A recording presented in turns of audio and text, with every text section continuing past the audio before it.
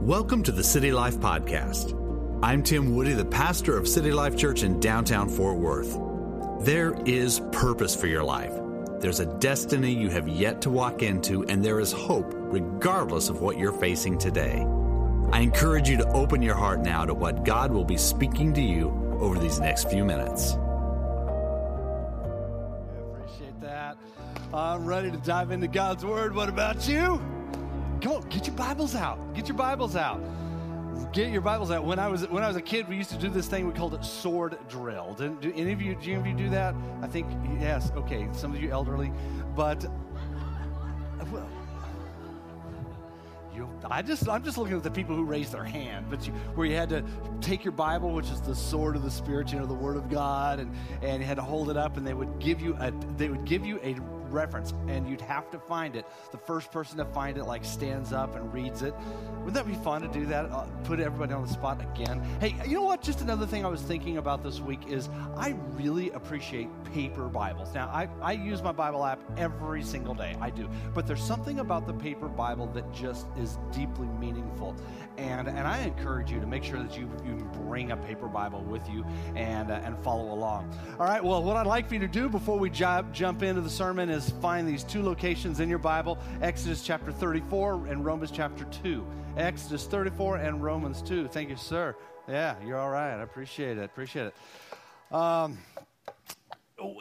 Also, as you were coming in, you may have noticed we're continuing with some of our improvements in the foyer, and that's nice. So some of this stuff has been in preparation for a long time. We're glad to see this happen this weekend, and we after several false starts, we finally got our electrician in here to do some work, and we have some new furniture out there. So thank you, especially for that particular project to the design team. Cynthia Malanga and Chris Strong helped out as well with that. So appreciate y'all a bunch, plus the entire Expand team who's been working on things for quite a while. Well, I need to say this. God is not a hothead. God's not a hothead. He's not. In fact, he is not eagerly waiting for you to mess up and has lightning bolts in his hands, and the moment he sees you mess up, he's like, ha, ha, ha, ha, ha, that's what I thought. That is not the image of God. In fact, God has anger, absolutely, but that anger is slow. The scriptures say that he is slow to anger. So what does that mean? What does that mean for us? What does that mean for how we live out our Christian faith in the world? I'm going to be talking about that today. Sermon title is God is Slow to Anger.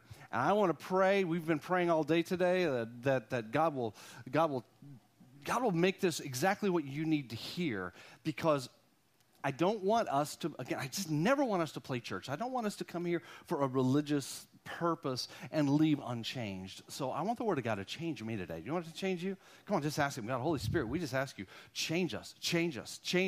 God, let your Spirit speak to us through the Word of God. We want to be different than we walked in the name of Jesus Christ. Amen. Well, if you were put on the spot and someone said to you, I want you to explain to me very simply and succinctly the character of God, what He's like. Most people would say, okay, he's good. He's nice. And Jesus died on the cross. And all those things are good. But really, if we get put on the spot, it would be kind of difficult to just explain the character of God. But that's what this series is about, is helping us to get over that and to get through that. Because if you were one of the writers of the scriptures, you wouldn't have a problem at all in describing the character of God, because it was originally revealed to Moses back on Mount Sinai, and that's in Exodus 34, which we're about to read. So God gave His original revelation of His character to Moses on the mountain, and that's where that comes from. So this is the first place in Scripture where God reveals His character, and this actually what we're about to read, this event actually starts the ball rolling on understanding the character of God, who God is, and why God does what he does, and what God expects of us too. So let's take a look at it. Exodus 34, verse 1. This is a pivotal scripture in the Bible. The Lord said to Moses, okay, this is when Moses is going back up the mountain the second time because he got angry and broke the Ten Commandments the first time, okay? He just flew off the handle. I've had it. Broke the Ten Commandments, and God said, okay, come on back up. So the Lord said to Moses, chisel out 2 stones like the first ones, and I will write on them the words that were on the first tablets, and I like how God put it in there, which you broke. Be ready in the morning and come up on Mount Sinai. Present yourself to me there on top of the mountain. No one is to come with you or to be seen anywhere on the mountain. Not even the flocks or herds may graze in front of the mountain. So Moses chiseled out 2 stone tablets like the first ones and went up on Mount Sinai early in the morning, as the Lord had commanded him. And he carried the 2 stone tablets in his hand. Then the Lord came down in a cloud and stood there with him and proclaimed his name, the Lord.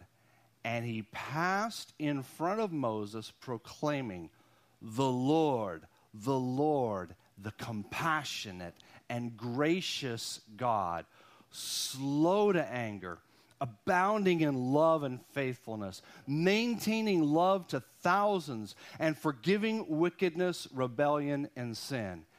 Yet he does not leave the guilty unpunished. He punishes the children and their children for the sin of the parents to the 3rd and 4th generation. So Moses bowed to the ground at once, and he worshiped. You see, when we begin to see and receive who God really is, it moves us to worship. One of the reasons we sing songs about the attributes of God, it's this same thing being played out right here. We sing about the attributes of God. We sing to God about his attributes, which is a lot of what we sang this morning, if you were cognitively participating. And that actually initiates worship in our heart, just like what happened right here with Moses. But I want us to take a look at verse 6. And let's look at these attributes that God revealed to Moses. It says, the Lord, he's speaking for himself, the compassionate and gracious God. We've already talked about those two. Slow to anger. And that's the one we're talking about today. Now, again, most people have trouble believing that God is slow to anger. There are a lot of people who feel that God is perpetually in this bad mood, and he's waiting for an opportunity to strike people down. But the anger of God, although it is real, is much more nuanced than that. So I'm going to talk today about the anger of God. Now, if we're going to do this appropriately, we need to look at what the Hebrew terms were. What words did God use to describe himself when he said he was slow to anger? Well, in the Hebrew language, what he literally said was, he is long of nose. That's what he said. He is long of nose. Now, some of you, immediately you're starting to think about Pinocchio. This has nothing to do with Pinocchio. It doesn't mean he's lying. I threw this out to the early team who came up early to pray with me in my office. I said, so what do you think Pinocchio and God have in common? And they're like, I don't know. I was like, okay, good. You'll find out today. This has nothing to do with Pinocchio, so get that out of your mind, okay? But slow to anger means long of nose. Now, what in the world does God's patience have to do with a long nose? I'm glad you asked, because I'm going to talk about that a little bit today. See, it was a common way that people described people who got angry. First of all, if a person grew angry in the Hebrew language, it would be said that he had a hot nose or had a burning nose, as their nose grew hot. And it's kind of like what we would say when a person's face turns red with anger. I did a little study on this. Anger, what it does is it triggers flushing, and it's because of epinephrine and adrenaline. So that kicks in quickly, and all of a sudden it goes to your face. And so when you feel angry, your body begins to respond as though it's seeing like a predator, and then this causes a release of chemicals into your body, and it creates a host of changes in your body just very, very quickly. But one of those is the red face. So in other words, your nose grows hot. That's how the Hebrews described it. We call it hot-headed, pretty much. It's not much different. Now, for example, when Potiphar's wife had falsely accused Joseph of sexual assault, when Potiphar found out, in the Bible, it says Potiphar became, it says that Potiphar's nose grew hot. And that's literally what the language says. His nose grew hot. And so that's why on the opposite side, a patient person is actually considered to be long of nose. In fact, another way of saying that is long suffering. So that's where all of this comes from, that same terminology. So, and in the book of Proverbs, it talks about wisdom, like a wise person, how they are going to be long of nose. And I just want to give you 3 Proverbs very quickly. These are good things to live by. It fits in directly with what I'm talking about today. Proverbs 14:29 says, whoever is patient, which means long-nosed, has great understanding, but one who is quick-tempered, or hot-nosed, displays folly. Proverbs 15, verse 18. A hot-tempered or a hot-nosed person stirs up conflict, but the one who is patient, long-nosed, calms a quarrel. A person's wisdom, Proverbs 19:11, a person's wisdom yields patience or a long nose. It is to one's glory to overlook an offense. Now, in the Bible, God does get angry several times, but God doesn't have a nose, and his nose literally doesn't get hot, nor does his face get red. These are simply metaphors that are used to help us to understand. What we typically do is we take human experiences, and then we apply them to God to be able to understand how God works. And really, it works in the same way with us. It's anger. Anger arises in our hearts and in our lives, and we're going to talk about that today. But God gets angry basically because people are harming one another, they're hurting one another, they're oppressing one another, and they're poisoning his creation. Now, we get angry over various things, like if you're driving down the road and you see a child, or you're out in a park and you see a child who is being assaulted in a park, you're going to get angry, right? You're going to get angry and you're going to respond. It's the same type of thing that God does. And so anger is an expression of the justice of God. It's an expression of his love for all of mankind. It's an expression of his love for creation. So get this, anger is an expression of God's justice and his love. It is a beautiful thing, actually. It is part of his character, just like anger is a part of your own character as well. Everyone's a little bit different, but it's all part of our character. It's built into who we are. Except we a lot of times will tend to react, and we react quickly, and we become, in a sense, like the scriptures say, hot-nosed. We tend to get angry, and then we sin. Book of Ephesians chapter 4, verse 26 says, be angry, but don't sin while you're angry. And that's part of the challenge that we have to walk through and live through. So God isn't hot-nosed. He is long-nosed. I've given this statement here to you. It says God is slow to anger. And what this means is that he gives people plenty of time to change their ways. And that's beautiful. That is really, really beautiful. And if you're being honest with yourself, he's doing it for you all the time. Book of Psalms chapter 103, verse 10, it tells us that God doesn't treat us the way our sins deserve. We deserve to be punished in a way that God's not going to punish. And we do things, we say things, but God is slow to anger, and therefore we receive that grace. A good example, it was just incredible, Richard, what you shared earlier was just right in sync with my message of Jesus, the difference between people who were there to attack this lady who was caught in adultery and stone her. They were angry, and they were wanting to take out justice on her, and they were there to judge her. But Jesus came along, and Jesus was chill. He was slow to anger. Like you said, he just played around in the dirt for a little while. And that actually is the very, very nature of God. He is slow to anger. Another good example of this, of God being slow to anger, is in the book of Exodus, which preceded the story that I just told today of back when God's people were in slavery in Egypt, and they were the army was taking babies, and they were throwing them into the river, drowning baby boys in the river, and the midwives had to make sure that happened of the Israelite children. That's horrible. I mean, can you imagine that? Can you imagine if you had a baby boy, someone's going to take it and a soldier's going to drown it in the river? And God's people cried out.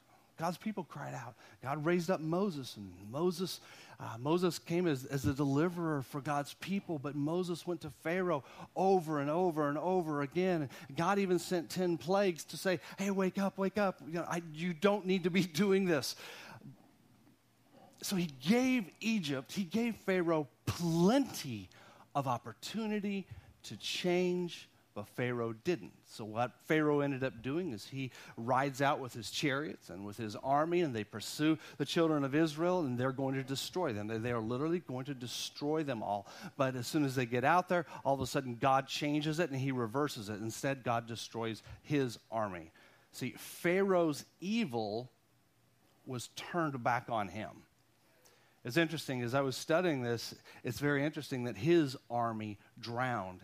The same thing they were doing to the little babies. What they did, it came back on them. It boomeranged. But there was a lot of time. There was a lot of opportunity to stop the evil practices. This is part of the ways of God. Now, you can fast forward all the way to the book of Revelation. Revelation chapter 17 and 18, there is something there that's spoken of about God's judgment on the Mystery Babylon. Mystery Babylon is a city or most likely a nation that at the very end of time. And it's described this way: Babylon the Great, the mother of prostitutes and the abominations of the earth. It's not the literal Babylon, it's a mystery. And so and it's described as a nation that is an economic powerhouse, and it's known for its luxury, its excess, its trade. It's also known for its immorality and its bloodshed. And so what God does in Revelation 17 and 18, he deals with this nation, but he's doing it in a way where he is slow to anger. This is something that's yet to come, all right? But when this judgment comes, it is a repayment to these people for the actions that they did. Now, I want you to follow along with me because this comes back on them. Revelation chapter 18, you can look at it on the screens. Revelation 18, verse 4 says, "Then I heard another voice from heaven say, 'Come out of her, my people, so that you will not share in her sins, so that you will not receive any of her plagues. For her sins are piled up to heaven.'" So you see, God has been patient. God has been patient. God has been patient. But no matter what has happened here, they continue to sin. It says, "And God has remembered her crimes. Give back to her as she has given." There's the boomerang. You see that? "Pay her back double for what she has done. Pour her a double portion from her own cup. Give her as much torment and grief as the glory and luxury she gave herself. In her heart she boasts, 'I sit enthroned as a queen. I am not a widow. I will never mourn. Therefore in one day her plagues will overtake her, death, mourning, and famine. She will be consumed by fire, for mighty is the Lord who judges her.'" So what is here, this is something that's going to happen in the future, but this is an action of God's justice, and it also demonstrates that even at the very, very end, at the very end, times of tribulation, the coming of the Lord, God is still slow to anger. But he has to judge. He does. I mean, think about it. Would it have been a good thing for God just to step back and let Pharaoh keep killing the babies? Think about it. No, of course not. Nor is he going to stand back and just let the debauchery of the Mystery Babylon continue. At a certain point, he says, enough is enough. Now, oftentimes, people say, well, if God's a good God, then he would never send people to hell. He would never judge people. But that is so false, people. I want you to hear me. That is false. That is false. God is good. And one of the ways we know he is good is that he is slow to anger. He gives people plenty of time to change their ways and to repent, and he gives warnings and he gives signs and he gives all types of things to help people to realize you need to change. But at a certain point, and we never really know what that point is, but at a certain point, his anger and his justice has to be fulfilled. We also see this with God's people that he delivered from Egyptian slavery. And what they wanted to do, as you continue reading through the Old Testament, it's the whole story of the Old Testament. They just kept wanting to do things their own ways. And they wanted to keep worshiping the other idols, the idols of the other nations. And at a certain point, after many, many warnings, that's why they had all the prophets, the whole Old Testament. The prophets kept saying, hey, change your ways. Don't be doing this. God will judge if you do. But God was so patient. God was so slow to anger. But at a certain point, after many, many warnings, after a lot of grace and mercy and patience, God eventually has to take action. Throughout Israel's history, they were given multiple opportunities to repent of worshiping other idols, but they continued, and it really only got worse. And so at a certain point, God's anger burned at that point. It was just like Pharaoh, indulging in his own sin, and it came back to bite him. Mystery Babylon, they will be given over to their own sin. And in the same way, the Israelites were given over to the rule and the abuse of foreign nations, the same foreign nations that they wanted to worship the gods of. So God said, okay, great. I'm just going to come back on you. You get to worship their gods. And they oppressed them, and they beat them down. And so these nations circled back, and they oppressed Israel horribly. So, yes, that was God's judgment. That was God's anger, but God is long of nose. It took him a long time to get there. In the New Testament, in Romans chapter 1, and it's important that we talk about the New Testament as well, because some may feel like, well, this has nothing to do with the New Testament world, and it does. It does. It is different than the Old Testament, but it still occurs. And the Mystery Babylon is a good example of that. But in Romans chapter number 1, you should read through that on your own. I'm not going to take the time to read it in detail, but God's anger, it says here in Romans 1, God's anger is being revealed to people against human evil. So people will be able to see what's happening. Hey, God's anger is being revealed against these people because of the evil that they're operating in. And 3 different times in Romans chapter 1, God clearly declares what his anger looks like. And then we move over to Romans 2, which is the other place I wanted you to look at today. I want you to get Romans 2 out, because here you're going to see what happens is God hands then people over to their destructive desires and their decisions, even if it leads to death. God just hands them over to that. But at the same time, God is patient. God gives time for people to change. Romans chapter 2, verse 1. Look at it. It says, you therefore have no excuse, you who pass judgment on someone else, for at whatever point you judge another, you are condemning yourself, because you who pass judgment do the same things. I'll pause just for a second there, because this really dovetails back with what Richard said before the sermon a few moments ago. Because Jesus, he threw it out to the people around. Hey, whoever wants to judge this lady, you go ahead and pick up the first stone, except you can't have any sin in your life. See? But it is our nature to judge, isn't it? That's the flesh of nature. That's not the nature of God. Look at it. It says, now we know that God's judgment against those who do such things is based on truth. So when you, a mere human being, pass judgment on them, other people, and yet do the same things, do you think you're going to escape God's judgment? Or do you show contempt for the riches of his kindness? There it is. Forbearance and patience. Again, slow to anger, see that? Not realizing that God's kindness, or him being slow to anger, is intended to lead you to repentance. He doesn't want to issue the judgment. Do you understand? He doesn't want to. So he gives kindness and he gives space so that you will come to repentance. It says, because of your stubbornness and your unrepentant heart, you are storing up wrath against yourself for the day of God's wrath, when his righteous judgment will be revealed. So there will be a time. The righteous judgment of God will be revealed.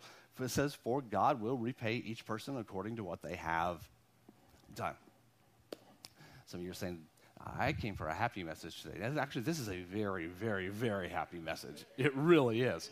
I mean, this is a very happy, because I want you to remember, God's anger is delayed. It is a delayed response, very much delayed toward the people who rebel against him.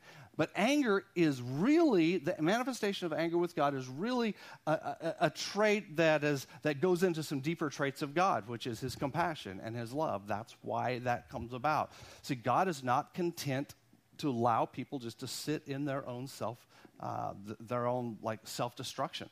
God is continually on a message, on a mission to rescue. He wants to rescue people. That's why Jesus was on this mission. And he went to Jerusalem to die as a demonstration of God's love for his enemies. So he died so that he would stand in place of these rebellious people who were being brought into judgment. So what Jesus did is Jesus took the consequences of other people's rebellion and allowed it to be upon himself. And that's why the story of Jesus' life and his death and his resurrection, it's the central focus of the Bible, Matthew, Mark, Luke, and John, because all of these elements come together in the story of Jesus. You'll see God's anger, you see humanity's evil, you'll see the love of God, and you'll see God's compassion for people, and it all comes together, mushrooming up with this forgiveness and this life for humanity that's lost in sin. See, God takes out his anger. And with Jesus, he took out his anger on the sin of the world that was put on Jesus. And that's why the cross is so powerful. The cross is not just a story of some man who was crucified and he died a physical death and life was drained out of him. No, that's actually the least of it. A big part of it was the sin of the world was put on him, and God issued judgment on Jesus, the sinless one, so that we wouldn't have to face the penalties. That's why, so we can have eternal life, so that you can live together with Jesus Christ forever. So, when God is angry, he brings justice, and it's because he's good, and he's extremely patient in restoring people to his love. But there's more. You see, when we become followers of Jesus Christ, when we give our lives to him, the Spirit of God comes to dwell in us, comes to live in us. And that means his character, his nature comes to live in us as well.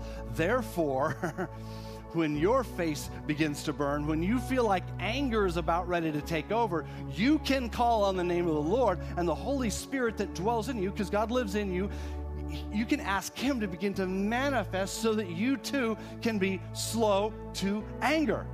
I looked this up. What are some signs that a person's getting angry? And I just went to the very first thing I found. It was a CBS News report. I don't know if I believe CBS News, but this looks pretty good. It says, 7 signs of an angry person. Number 1 is they react over little things. Number 2, they're interrupting all the time. Number 3 is they're constantly complaining. Number 4, they're holding grudges. Number 5, they get red in the face. That's there. Hot-nosed. They're oversensitive and they're cold-hearted. So you look at those. Those are not traits of God. And these are things we need to move away from. See, because our tendency sometimes is to pop off and get angry.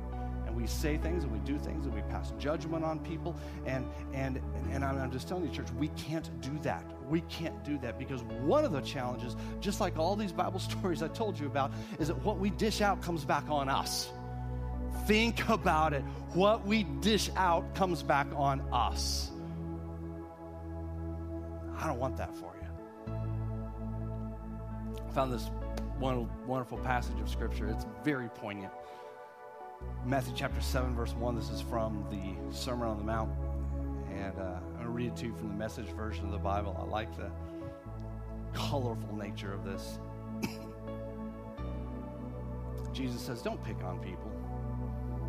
Jump on their failures. Criticize their faults. Unless, of course, you want the same treatment. See how it always comes back. Get that? That critical spirit has a way of boomeranging. It's easy to see a smudge on your neighbor's face and be oblivious to the ugly sneer on your own. Do you have the nerve to say, let me wash your face for you, when your own face is distorted by contempt? It's this whole traveling roadshow mentality all over again, playing holier than thou part instead of just living your part. Okay, these are the words of Jesus. I know they're modified but for the message, but look at this. Wipe that ugly sneer off your face, and you might be fit to offer a washcloth to your neighbor.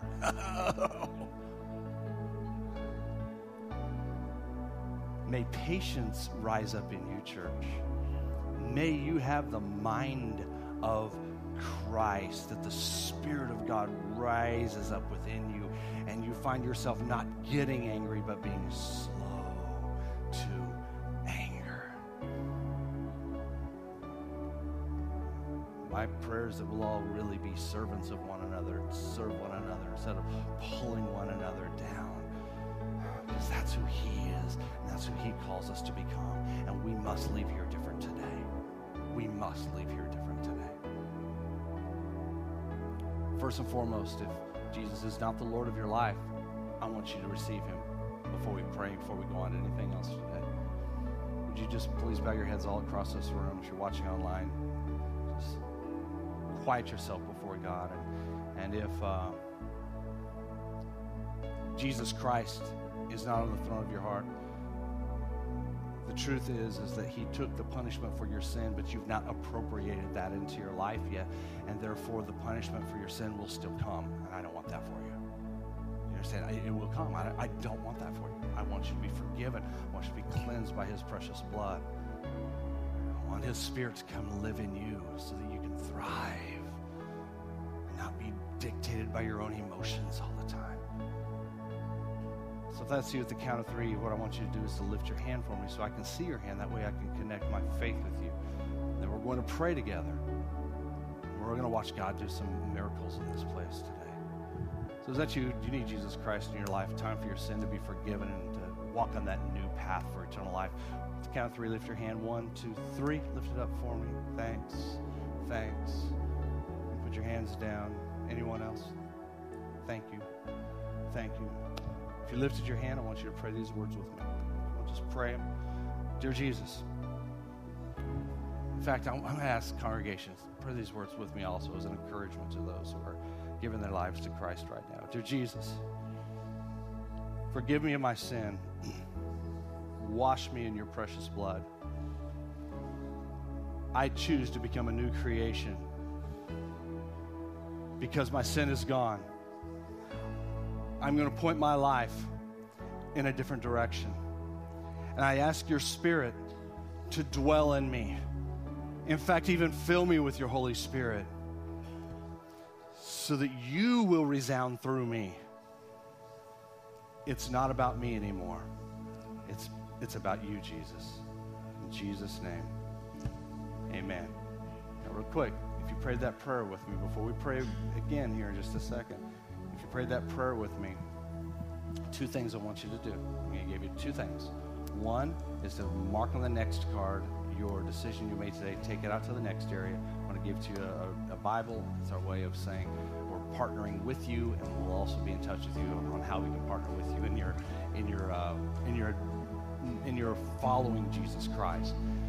And second is to take what we call the 6-month challenge around here. And that's where for the next 6 months you'll be in church every Sunday, no excuses, and watch what God begins to do in your life. But there's more to this. I want us to be sensitive to the voice of the Holy Spirit in our own lives. Because God was talking to some of you today and during this sermon about some specifics. Yeah, something may have happened yesterday. Something may have happened this morning. Something may have happened right before you walked in the door.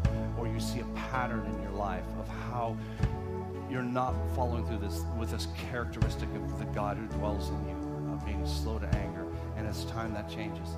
And then let God handle all the judgment. Let God, you know what? God will judge and deal with people much better than you ever will. I like what Jesus said. Take care of your own self. Take care of your own self. Would you just stand all across this room right now?